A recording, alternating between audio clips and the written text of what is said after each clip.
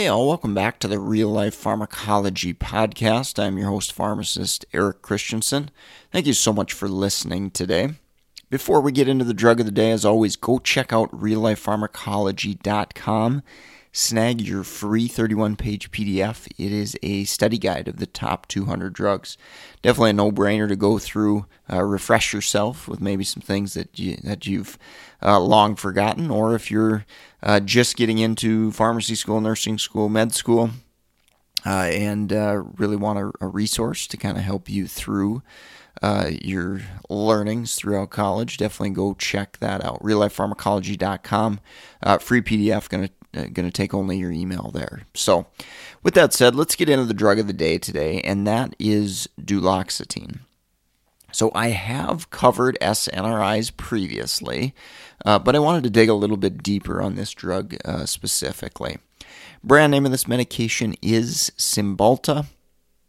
I have seen the brand name Drizalma before, and that is a sprinkle type product of duloxetine, but by and large in clinical practice you're going to see Cymbalta used most often.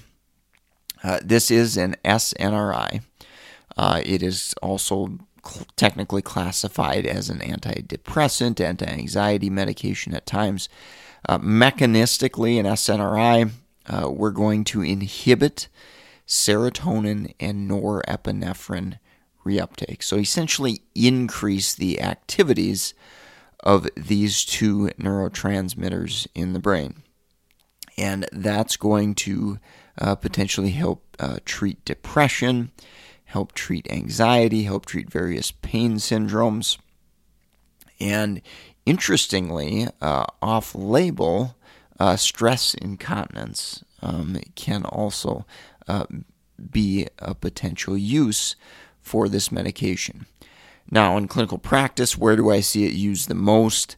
It's going to be depression and pain syndromes by far. Sometimes anxiety on occasion. With depression and anxiety, it is important to note that it's going to take a few weeks for this medication to really kind of ramp up and start working. So really important patient education point so they don't get impatient and quit the medication too early after a few days, for example. If they start taking it and they're not feeling any better, we got to make sure that we've educated them on that point that it's going to take a little while. Let's talk about dosing a little bit. 30 milligrams is the usual starting dose that I've seen utilized once a day. And from there, we generally titrate or go up to 60 milligrams kind of as needed. Now, we can go up to 90 and 100, a maximum of 120 milligrams per day. I will say most of the evidence, most of the literature, or maybe I should say lack thereof, we don't have a lot of evidence supporting those higher doses in being more efficacious for various disease states, whether it's a pain syndrome like fibromyalgia or neuropathy or osteoarthritis. We don't have a ton of evidence indicating that those higher dosages are beneficial. But of course, as with many drugs, side effects are dose dependent. So as you go up to those higher doses, you're more and more likely to potentially run into adverse effects.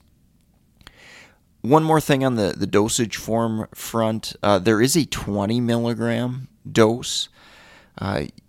I do see it occasionally. I'm not a huge fan of doing the twice a day 20 milligrams if we don't need it. It might be an option for tapering down. It might be an option if patients report pain at specific times of the day, or they feel like maybe the medication is wearing off a little bit. That might be a situation where we go to that twice daily dosing regimen. But again, I generally tend to recommend staying with the once daily, unless there's a good reason or significant reason not to do it once daily. As you get to higher doses, then I might encourage splitting that up a little bit, because as I'll talk about in adverse effects, GI upset can happen a little bit. And if we give all that dose, if we're bumping up to 90 or 120, if we give all that at once, we may have a little bit more likelihood of adverse effects there. So again, kind of, a little bit of a gray area as far as, how to dose and that sort of thing. But by and large, if we're at 30 or 60 milligrams or lower, I'm generally going to be in the boat of trying to do once daily if we can. All right, let's talk about those adverse effects. I mentioned or hinted at GI upset. That's definitely something I have seen in practice. I believe the percentages are in the ballpark of 10 to 20%, so nausea, looking out for things like that. CNS changes can happen, sedation, potentially insomnia in some patients, dizziness, maybe confusion in rare cases. Increase in blood pressure, sexual dysfunction, so similar to the SSRIs, duloxetine can cause sexual dysfunction. That is something you might want to ask about. Similar to SSRIs, we can have discontinuation syndrome, so basically withdrawal symptoms from the medication if we stop it too quickly. So always a good idea to try to taper your SSRIs and your SNRIs like duloxetine in this situation.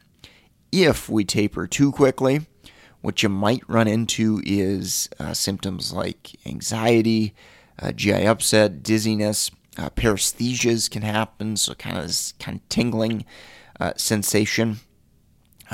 Interestingly, several years ago, I had a rare case of sweating.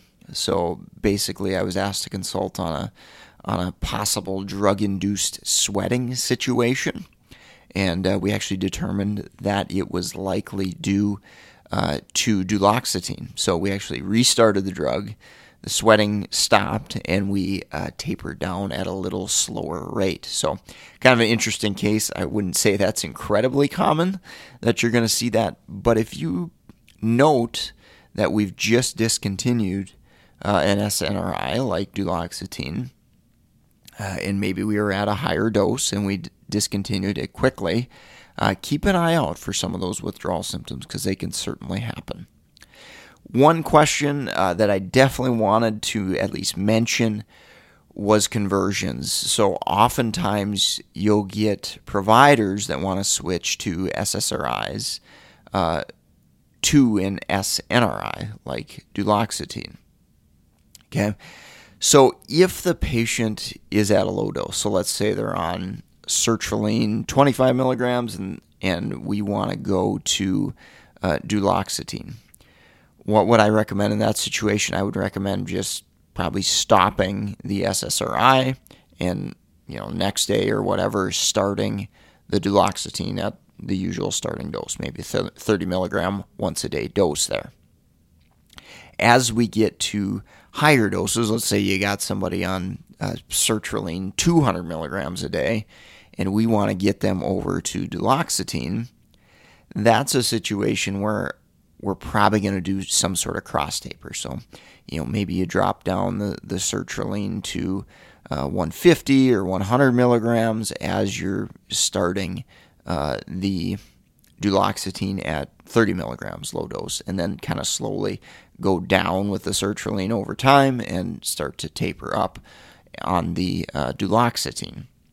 So again, that's a situation where, kind of a cross taper is going to be involved, and you're going to want to obviously take into account that patient experience and how aggressive do we want to get them up to a target dose versus, the urgency of the situation. And, we'd maybe want to be more on the cautious side if we don't feel like it's urgent that we get that dosage up too quickly.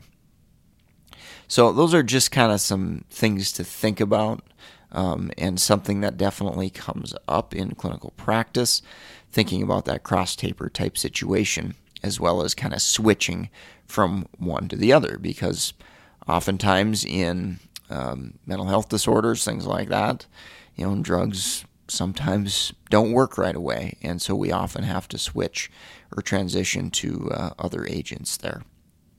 All right, so let's take a quick break from our sponsor, and I'll wrap up with drug interactions. If you're in the market for pharmacist board certification study material like BCPS, BCACP, BCMTMS, BCGP, or NAPLEX, definitely go check out meded101.com/store, S-T-O-R-E.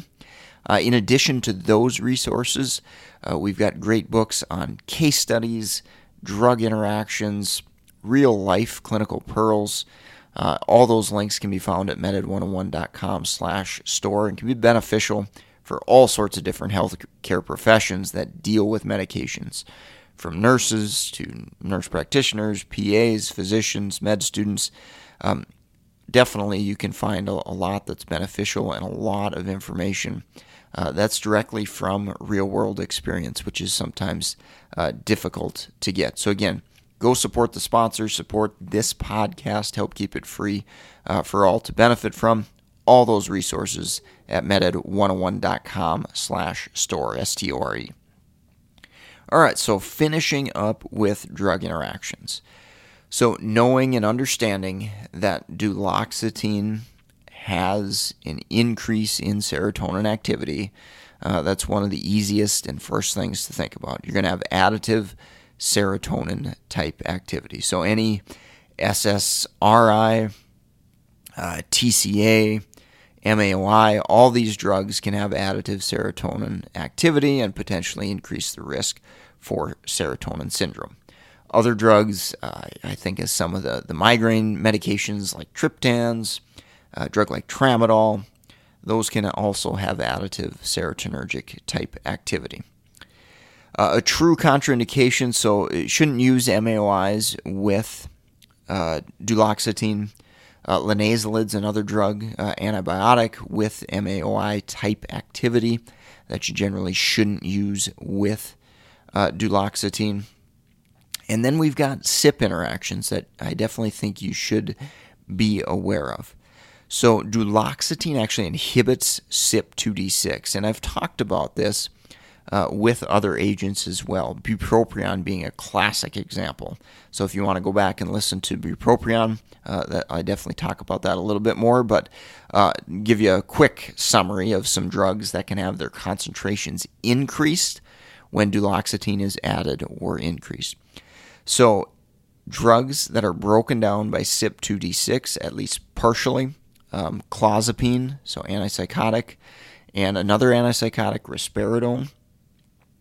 Propranolol is a good example of a drug that is broken down by CYP2D6. So adding duloxetine onto that could increase propranolol concentrations. Again, propranolol being a non-selective beta blocker there. Interestingly, tamoxifen, which I believe I have covered previously, is activated. It's a prodrug, so it's activated by CYP2D6. So by giving duloxetine with tamoxifen, we could actually reduce the effectiveness of tamoxifen in breast cancer. So some important interactions to pay attention to there via CYP2D6. Now, duloxetine is broken down in part or significantly by CYP1A2.